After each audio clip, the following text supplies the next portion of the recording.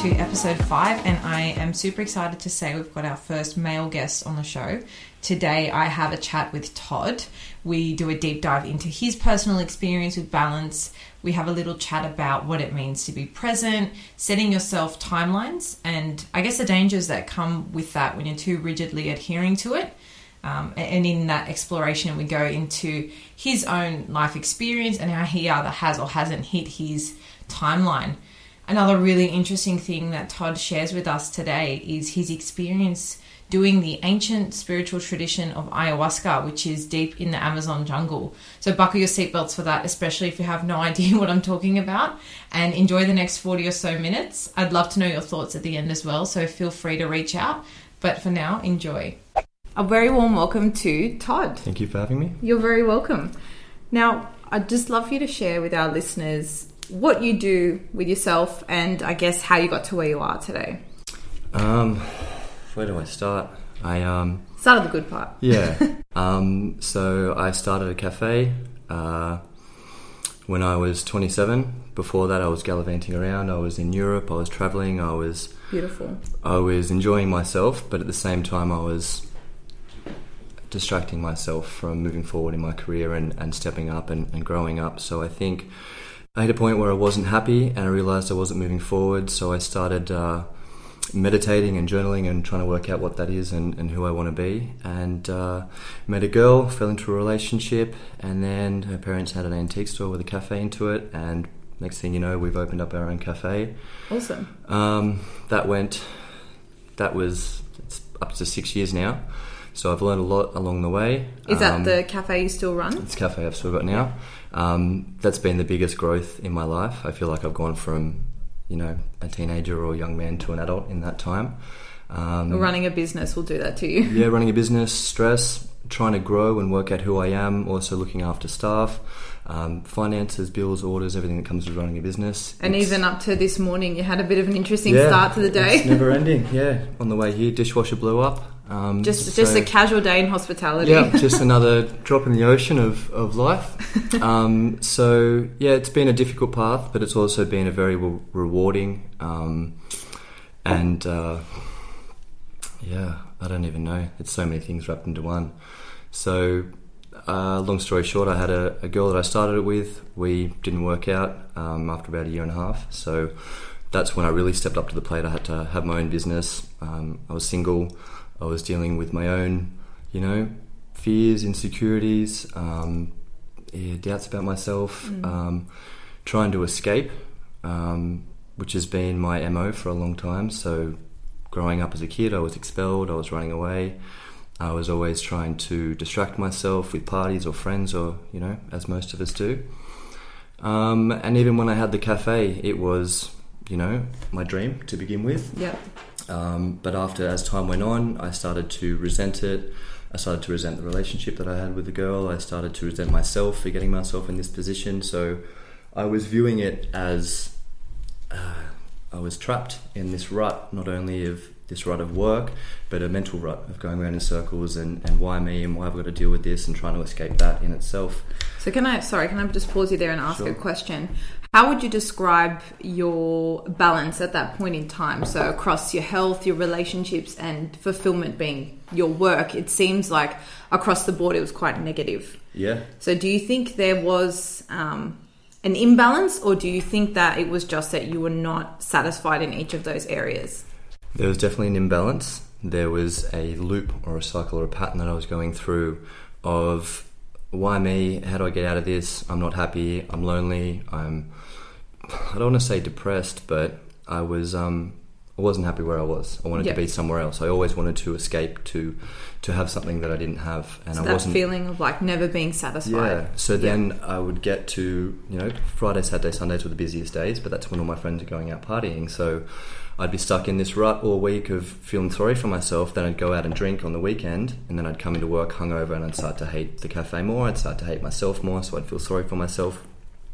And to escape, I would go self-destruct. I would self-sabotage. I would drink. I would gamble. I would, eat unhealthy food. I would binge on Netflix or whatever. Yeah. And I wasn't really facing myself or giving myself the love that would hit that equilibrium of having the balance of work, life, relationships, and also happiness. Yeah. So do you think that your lack of self-care, because that's sort of what it sounds like you were missing the most in that part of your life, do you think that the absence of that really was the catalyst for your imbalance across all three? Do you think that if you had an element of self-care, perhaps you could have salvaged, I guess, the maybe not the relationship, I guess that has other factors as well, but maybe your relationship with work and your relationship with socializing and those sorts of things? Well, once that relationship ended with the girl, my relationship started with the cafe and myself. So after that destructive cycle and hitting rock bottom multiple times, it wasn't until I hit 30 years old and I woke up and I realized that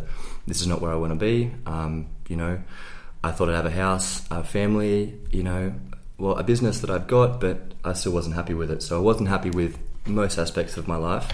So I started to work out, what do I need to do to get to that point? And in the process, what do I need to do to get myself to the point where I can start attacking everything from a balanced mindset or a balanced, balanced being, balanced self, however you want to put it. A balanced human. Yeah, so it was like so I started taking out all the negative things that I was doing and started to replace them with all positive things. So I started to dive into self-help, Tony Robbins, Eckhart Tolle, reading all the self-help books. Power of Now, that's a good one for anyone who hasn't read it. That was the first one. That was the initiation of me stepping into that world and realising that there's more to my mind and more to life, and being present is the actual key. So I was always focusing on my past mistakes and where I wanted to be in the future. So the past would create depression and the future would create anxiety. So I was bouncing. Which is not a nice pair to have. It's scary, and if it's not one, it's the other. So they're two different emotions that you're fighting with. When really I had to find my balance, my center, and then move forward from there. So what was your turning point? Because I guess in hindsight, you could say, you started to replace all these negative things with positive things, but I know you have a turning point. I would love for you to share it with our listeners as well. So I kept hitting these rock bottoms, and then I kept turning it around. So it was 2 steps forward, 1 step back, and I realized that I couldn't do the inner work by myself. I needed some help. So I came across... which, by the way, is a very commendable thing to acknowledge. A lot of people don't...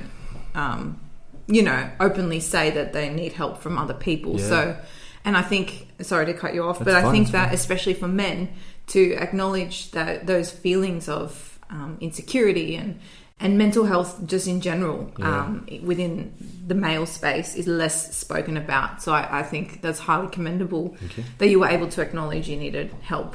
Well, it's vulnerability, and that's scary, and especially being a male. In my generation, everyone's trying to be the alpha male and one up each other, and it's what they've got to show, not what they've got inside. So I realised I needed to work on the inside, not the external. So I started doing my research, and I came across ayahuasca, plant medicine. There's a couple of different variations, from psilocybin, magic mushrooms, to hape, which is a powdered tobacco which you snuff and you meditate with. There was 5-MeO-DMT, which is a psychoactive substance. The spirit molecule, they call it. So DMT, dimethyltryptamine, which is in the ayahuasca, that's the psychoactive property. Then there's 5-MeO-DMT, which was from the Sonoran desert toad, which is the most powerful psychoactive substance known to man. DMT, ayahuasca, is the spirit molecule. It allows you to enter a space of infinite realities. It sounds a bit spiritual, but there's a lot of entities and spirits and energies you can work with and journey with from the center of your psyche to external entities and spirits and stuff. So Mother Ayahuasca is a gentle grandmother spirit which guides you through, shows you the parts of yourself that you need to heal. It's hard, and then it shows you how to heal it. It shows you the beautiful side of yourself. So we have these mental loops that we go through that are debilitating to us, and we don't realise that they spawn from some trauma when we were younger. And that could be physical or emotional. Any sort of trauma. Yeah, exactly right. Whether it's been done to us by a parent or a relative or a friend, or whether it's a psyche, our own psyche that's been internal, telling us these stories that may not even be true, and we get stuck in them. So ayahuasca allows you to open up the parts of yourself that you don't want to face, whether it's limiting beliefs, negative self-talk, trauma that you've suppressed, memories that you try to forget about, but all that's trapped within us. So it manifests in other ways as anxiety or stress, self-doubt. So once we can bring this stuff to the surface, we can process it, we can transmute it, allow ourselves to release it. So for anyone who's a little bit confused or never heard about, I guess, these forms, these spiritual methods before, it's an ancient spiritual practice, from what I understand, in the Amazon. Yep. And you can go there to date, and Todd actually has been, and will share parts of his story, where you go with a shaman and they basically guide you through this spiritual journey. And it's something I've been researching and reading about for many years. Perhaps we'll go and do one day in the future, but you hear a lot about people, going, and these just life-changing things happening to them, both mentally and physically. You hear people going there with cancers, with, life-threatening diseases, and they're completely cured because the whole process, it's like a spiritual,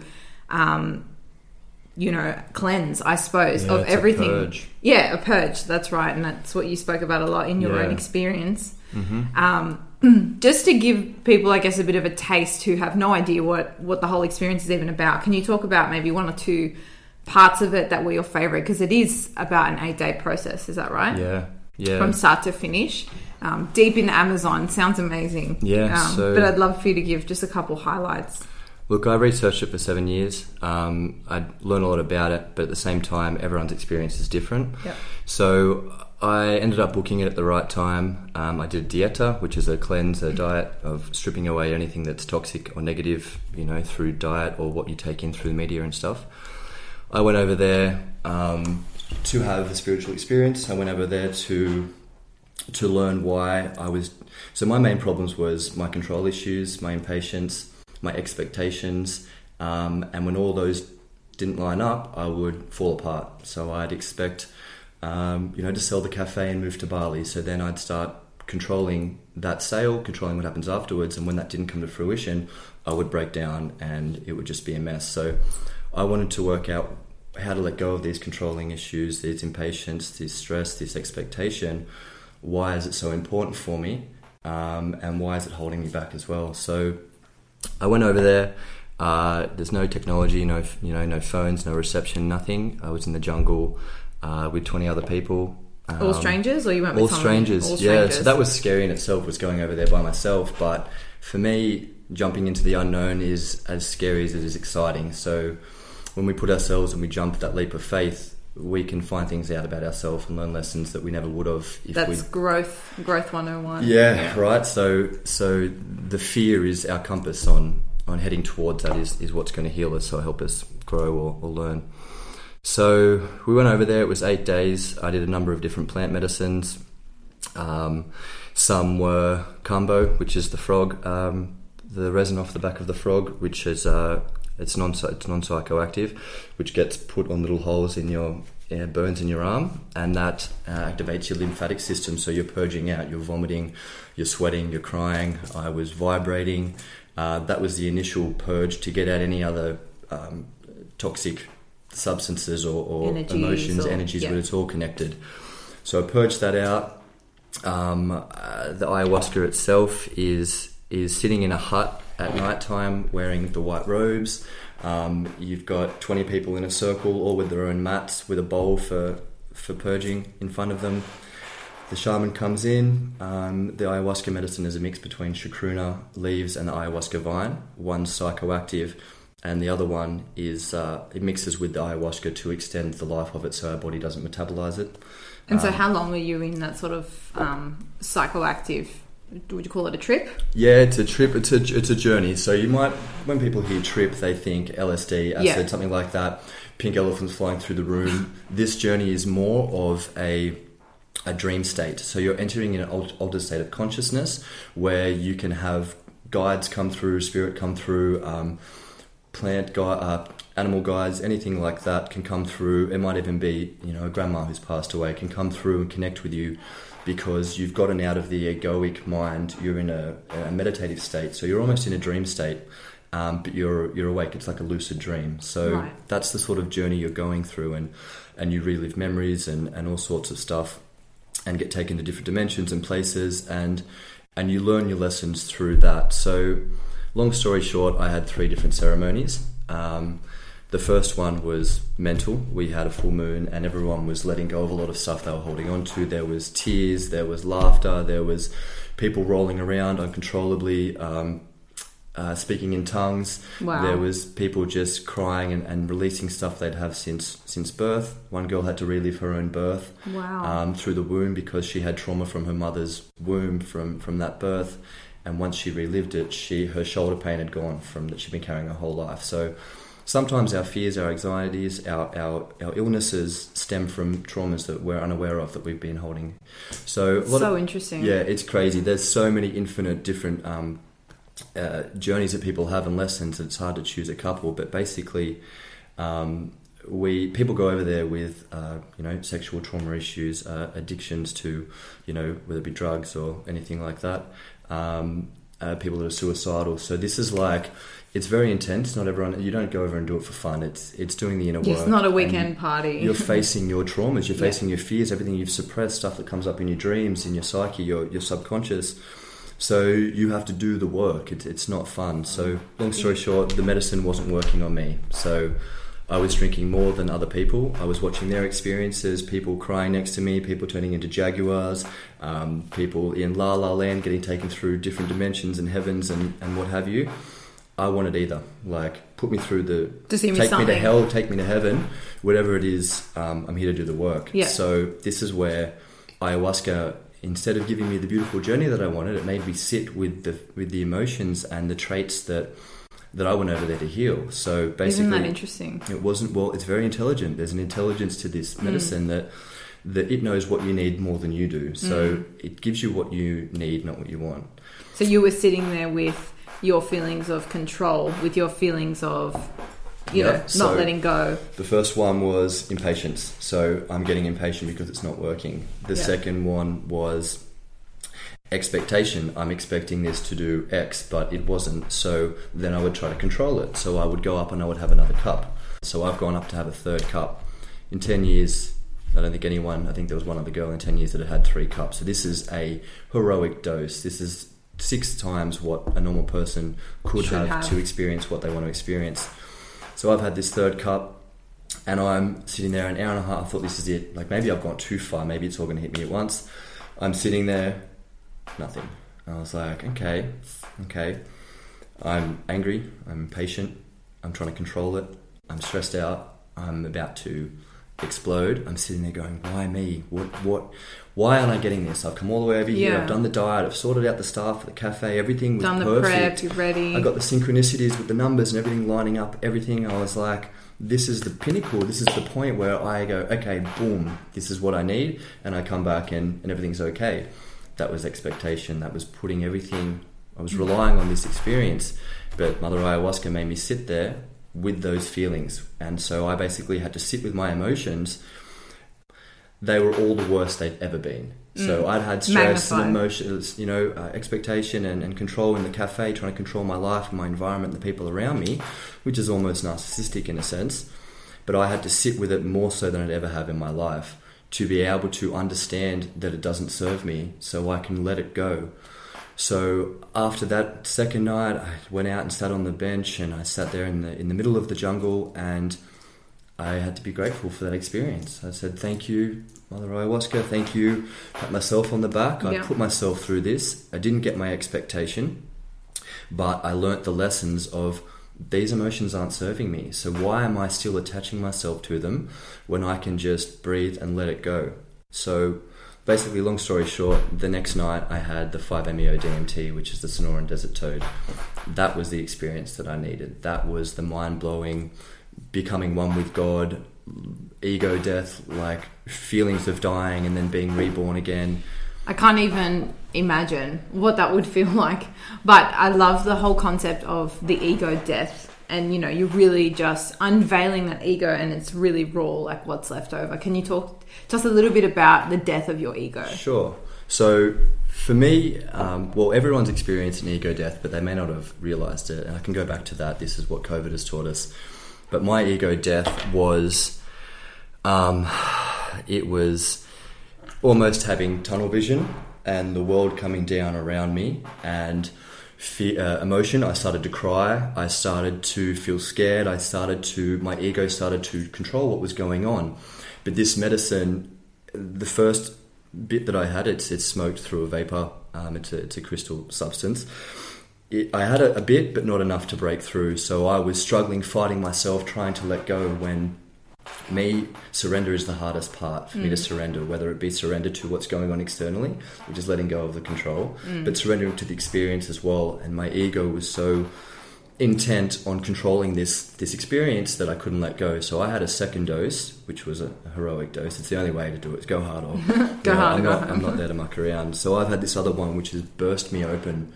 I lay down in the grass and I basically died. I let go of Todd. There was no Amazon, there was no me, there was no Sydney cafe, family, nothing.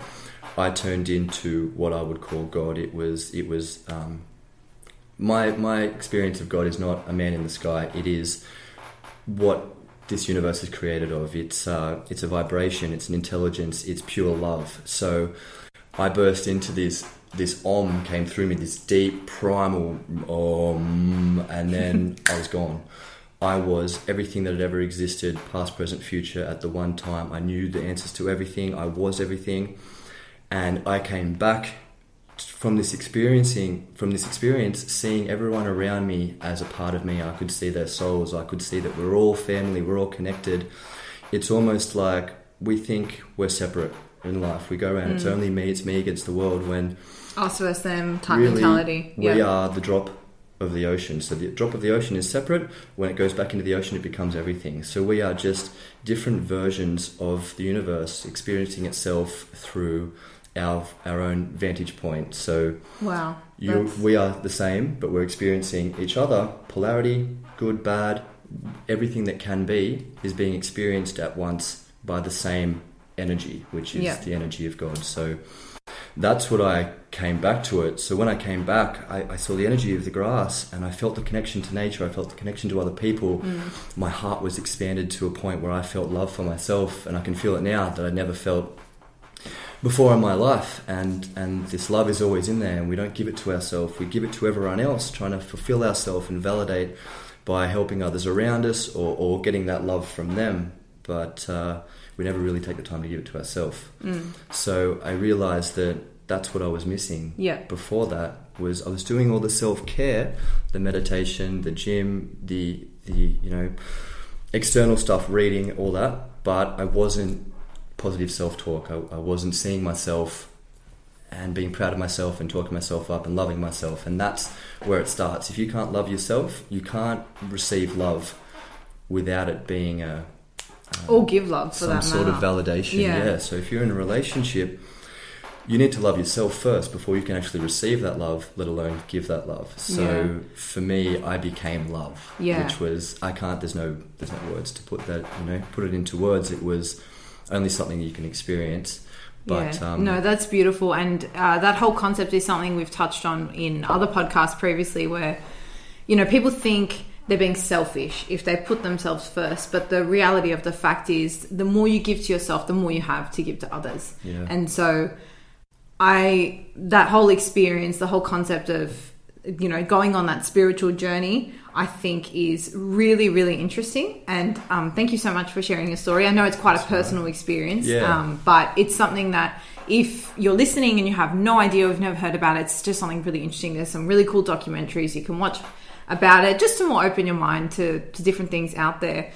But can I just add to that? Go for it. It wasn't just the plant medicine, it was being in nature with people without technology, disconnected, having no distraction, having deep conversations, being vulnerable, being open, being around nature, eating the right foods, not drinking, not watching TV. It was once we remove all that stuff and we can really sit with who we are and process our thoughts, that was just as cathartic, therapeutic and healing as the medicine was itself. So it was removing yourself from the environment, distractions, life, the rat race, ego, everything, and really giving yourself the time to sit with yourself and work out who you are and what's really going on in your mind. Awesome. So I have a question. Shoot. So before you went over there, you said you were doing all the things, right? You were meditating, you were going to the gym, you were working hard, all those things that, many of us would say form self-love, giving to ourselves, paying attention to ourselves.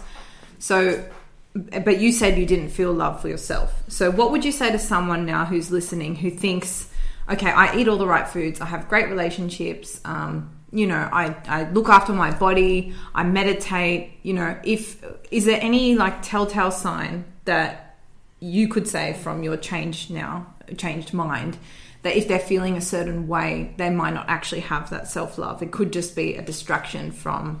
Yeah.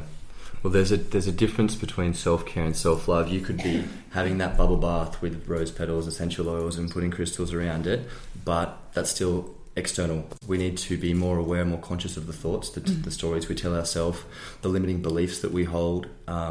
So sometimes we get caught up. I like to put it as in our mind is the sky. So these thoughts that come in, they're clouds. And if you can let them drift by, then they go. They're not our real thoughts. They're just being spat out by our subconscious. So being mindful of what we let into our mind. Obviously, you can't stop all the stress and stuff coming in, but asking yourself, is this true? Is the limiting belief I'm telling myself I'm not good enough, I'm not worthy, whatever it might be. Most of our happiness and our fulfillment or love for ourselves comes from what we tell ourselves in our head. So everything could be perfect outside, family, health, good body, money coming in, but our head's a mess. So it all starts with inside. Our reality is a mirror of what's going on inside. So if we're stressed out, we're depressed, whatever it might be, whatever we're doubting will be shown to us externally by the universe to mirror to what's going on inside. So once we change the internal, the external will start to change in itself. So it's really about that introspection, and that's kind of the tipping point to say you might have self-care, but do you have self-love? Yep. And that self-love could be looking yourself in the mirror and saying, I love you. Yeah. And it may sound stupid to some people. Well, I'm thinking about it now and I think, I'd find that difficult to do. It's uncomfortable. Yeah, but no one's around, Yeah. So it's like, you've got to do these things that... without worrying what everyone else thinks. So you could, if you want to dance to express yourself, dance in your room, no one's looking. Do some stuff that gives you joy. I can say I'm guilty of that, and that does feel great. Singing in the shower, that sort of stuff. Raise your own energy, raise your vibration by doing things that you enjoy. That's self-love. So, going for a surf, walking through nature, that's all, part of self-love, self-care. But it's also sending energy to yourself, good vibes, good love. Whenever you catch yourself in the mirror, don't look at the flaws, don't look at a pimple or your eyebrows, anything like that. Catch your eyes and say, I love you. You're beautiful, you're important to others, you're generous, you're intelligent, beautiful whatever it is. And it sounds silly, but it actually works because our mind's like a computer. So whatever we tell it, it will program that to spit back out from our subconscious. 95% of our thoughts are already repetitive thoughts that we've been thinking the day before. So it's using that 5% to catch those thoughts that are bringing you down and swap them for a positive one. Beautiful. So it takes practice. I can imagine, and I love that. Alrighty, so once you wrap that experience into that great story, coming home on the plane to Australia, back to cafe, back to your normal job, your weekend hustle, what things did you change within your key balance areas that really made a difference for you and that has, I guess, led you to where you are today? So part of the spiritual ayahuasca journey is done before with the diet, there with the shamans and the actual plant medicine, but a huge majority of it's integration. So it's coming back into society, which is once you've been in nature for 10 days without distractions, you realize how beautiful it is, how much we don't need everything else. So there's almost a bit of anxiety that comes up with going back to society and the rat race, and everyone wants to hear about your journey, but there's only so much you can explain without, they can't really understand it. So coming back for me, the plane was a lot of journaling and trying to process everything that had happened, realizing, being more aware of what I'd let go of. So when I'd come back, I had the universe showing me the situations that I was dealing with before, and I was noticing how I was handling those situations from a heightened awareness. So I would have things that would stress me out, and instantly I'd go to react as I normally would, and I'd be like, no, breathe through it. There's a solution to every problem. You don't need to get up in your head, take it out on others, because when I'm stressed out, I'm short and to the point, get shit done. But I was noticing that I was more present, more balanced, and everything wasn't affecting me so much. I started a gratitude practice. So every morning and night when I'm in the shower and it steams up, I write, I am grateful in the mist, and then I do a heart, and I write all the things I'm grateful for. So, that's one take on gratitude instead of journaling. There you go. Yeah, well, everyone's got a different way of doing things, but it's all just being mindful of what you've got. So I wanted, the big house and the big car and this and that and the holidays and whatever else. People want the fame and the fortune. But I realised how lucky I was to have everything. And that's also what I meant with COVID. It took away all our distractions, the gym, the pub, nights out, shopping at the mall, whatever it might be, and made us sit with ourselves. And we realised how much we distracted ourselves that we didn't actually need. It just became so much of a habit. So we had more time to focus on our relationships with our family, relationships on ourselves. So for me, it was about taking more time to work on the things that would fulfill me, fill my cup up more. Self-love, self-care, spending time with family, spending time in nature, looking after myself, my diet, my mind. And then I started to notice that everything else would improve around me after I started employing all those practices.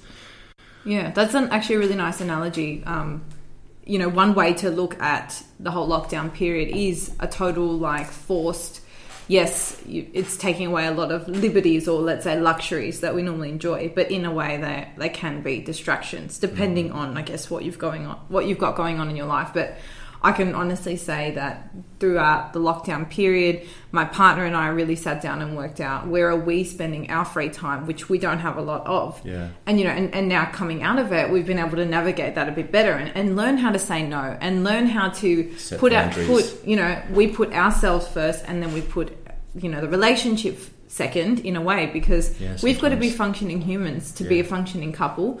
So all these things, I guess, do come to light, but and that's all part of the balance, isn't it? Yeah, it's all part of working all of that out. Well, thank you for sharing that. The next thing I sort of wanted to dive into, which we've touched on a little bit, was the idea of having a plan, right?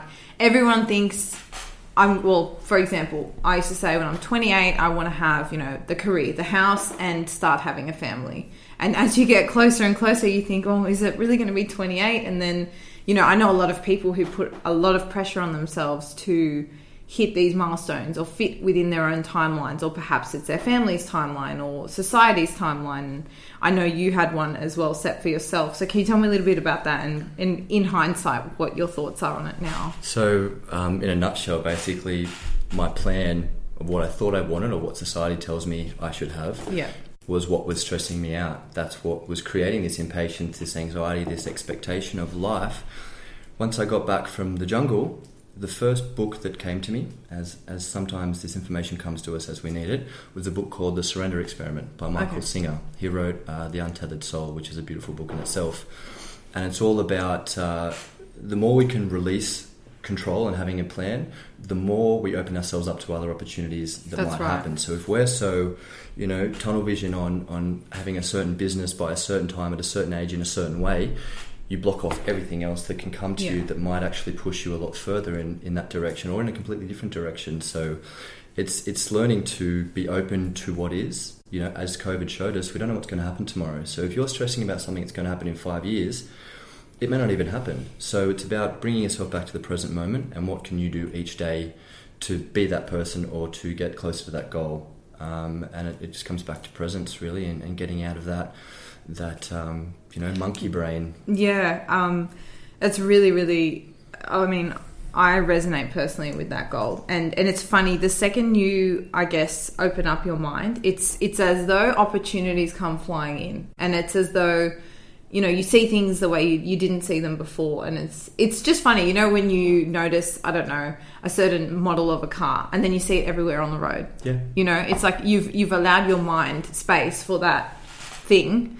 And then you start noticing it everywhere. So it's the same thing as you like you kind of said, it's funny when books come to you out of nowhere. Yeah. But if you're open to that information or to new ideas or, reading in general, educating yourself, those things, you'll just start to notice them. So it's interesting to think. I think it's important to have goals, like long-term goals. 100%. But when they're so rigid that the path is so linear and there's no deviating, I think you just end up creating disappointment for yourself. Yeah.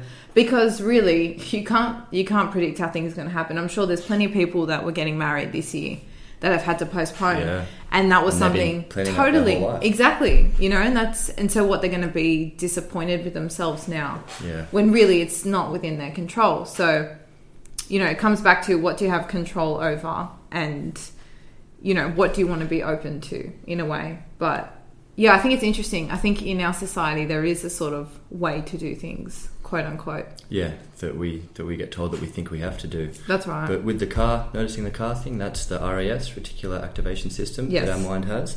So when we're so focused on all these goals, we don't see anything else around us. So when I came back from the jungle, I said, I tried to sell the cafe, which was my escape. I tried to move to Bali, which was my escape. I tried to do everything that was distracting and escaping, but really ayahuasca and that experience, that introspection, made me realise that I was escaping myself. So it didn't matter if I sold the cafe or moved to Bali, I'm still escaping myself.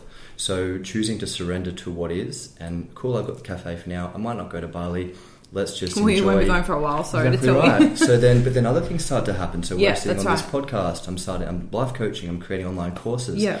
None of that would have happened if I just focused on that and then hid away at home, distracting myself. So it's allowing other things to come in that may actually benefit us more than what we thought was right for us. That's right. And it's not only things, it's people you meet as well. Yeah. It's experiences you might have.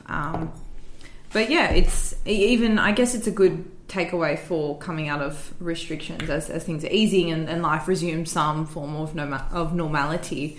This has sort of thrown everyone's plans off the grid, especially like fresh businesses or people just starting out in the workforce, uni students, all those casual jobs, like people have been tossed and turned, put through the laundry, shall we say. So I think it's important for their resilience, especially for you to be as open as you possibly can. Yeah. But one thing you sort of said, which is kind of the last thing I wanted to ask you about, was, it's if you're focusing on the past or focusing on the future, you're not present. Exactly. Right? And I think, I'm definitely guilty of that as well. Always thinking about when I get here or when I achieve this or once I do 10 podcasts or, you always have that forwardness thinking, but the reality is you'll get there and you'll push the goal further back. Yep. And it'll just keep going that way. Keep layering other goals on top of it. Exactly. And then you just realize that the beauty of it is the process. It's the journey. Exactly. And so that comes back to being present. And so I just wanted to ask you, having done the ayahuasca experience, which is like as present as you could possibly ever be, I would say the highest spiritual... Forces you to be. Yeah, right. Yeah. It's kind of like the only thing I can relate to in that sense is probably an ice bath. Very much forces you to be present. You're not worried about the bills that came in yesterday. Definitely You're not. Focusing on not breathing. Worrying about, what I'm going to be getting paid in a year's time. Yep. I'm worrying about that cold right there and then. I'm worrying about breathing. Yeah, survival. That's it, fight or flight. Yeah.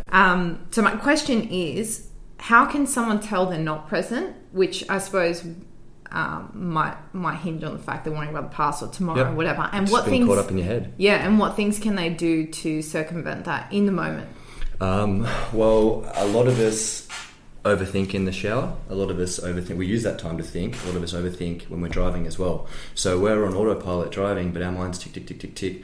So for me, I find that, for a small example, is if I'm in the traffic, I'm impatient, right? So I'm getting annoyed with the other drivers and stuff and traffic lights. So I catch myself getting impatient. I can't control that situation. I can only control my emotions.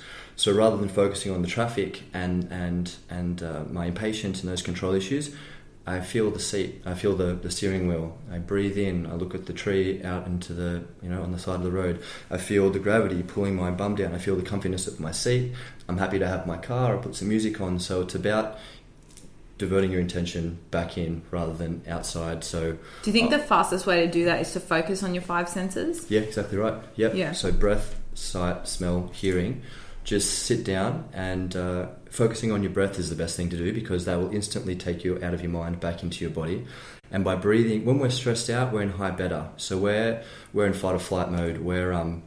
We're breathing really shallow, and that way of breathing is telling our body that something's about to happen. We're about to have a situation we need to fight or flight. So it's putting all that energy, taking it away from us, and putting it to this fight or flight mode. Whereas when we do shallow breathing, we're telling our brain that everything's okay, that we could be laying in bed. So that's how we relax at night, is those deep breaths. So focusing on your breath is the best thing that I can recommend to do, because that is sending the chemicals and the signals to your brain to release to your body that you can relax, everything's okay. That's when the anxiety, the hyperventilation, the short breaths is going to make it worse rather than the deep breaths. So breathing is a powerful something tool. you can do in the moment for sure. I think breathing is a great way to recenter yourself and just quickly get out of your mind into your body. Definitely. So love that. The last thing I really wanted to ask you, given your experience and I guess your transformation and everyone, I mean, you're still on your journey, but if you had to give yourself advice back to when you were, before you even opened the cafe and you were sort of just traveling and working out, I guess, your piece of the puzzle, what advice would you give to your younger self? I would say trust yourself, because we have a lot of self-doubt that we hold on to, and trusting ourselves to make that move, to make the choice and move forward, held me back because I didn't trust myself, and still I struggle with that. Love myself, because I was always beating myself up and resenting things and feeling guilty for my past mistakes, which would keep me locked in the past. Trust myself, love myself, forgive myself. So they're three very powerful things: trust, love and forgiveness, and they can free us from a lot of mental burdens. So I think if I employed that at a younger age, I'd have more self-love, and I'd be able to give more love rather than fighting everything and everyone and myself. I think it's a good one as well, for anyone listening too. I feel like we're always focusing on how do we love other people, forgive them and trust them. Mm-hmm. And we never think about that for ourselves. Exactly. I did a little series on reputation the other week, and same sort of thing. You're always worrying about your reputation with other people, but you never think about it for yourself. And you're your most powerful tool. You know yourself best, and you're the only thing you can control. Exactly right. So it's best to put all that back into yourself. We can be our greatest ally, or we can be our greatest enemy. That's so right. Start treating yourself like the hero you know you can be. And don't be Switzerland either. Yeah, and don't tread on yourself. You Yeah. know, everyone else can do that if they need to, but you've got the power to either build yourself up or knock yourself down. And it's just a choice, That's it. and being aware of that choice. That's it. Well, thank you so much for sharing your story and your expertise, and I can't wait to see your personal, personal expertise. Experiential That's knowledge, it. The expertise on self-love. Thank you.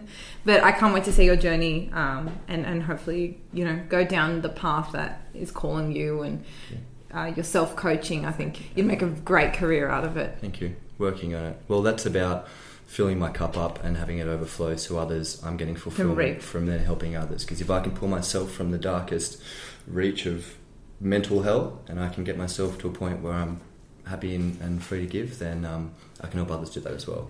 Yep. So lovely. Excited. Thank you so much, and I hope your dishwasher lasts the rest of the week. Anyone wants to buy a cafe, then hit us up. Hit me up. It's good. Alrighty. Thanks, guys. And that's a wrap for this week, Balancers. Thank you so much for tuning in. I hope that you found this episode helpful in helping you steer your direction of balance, or working out what that might look like today.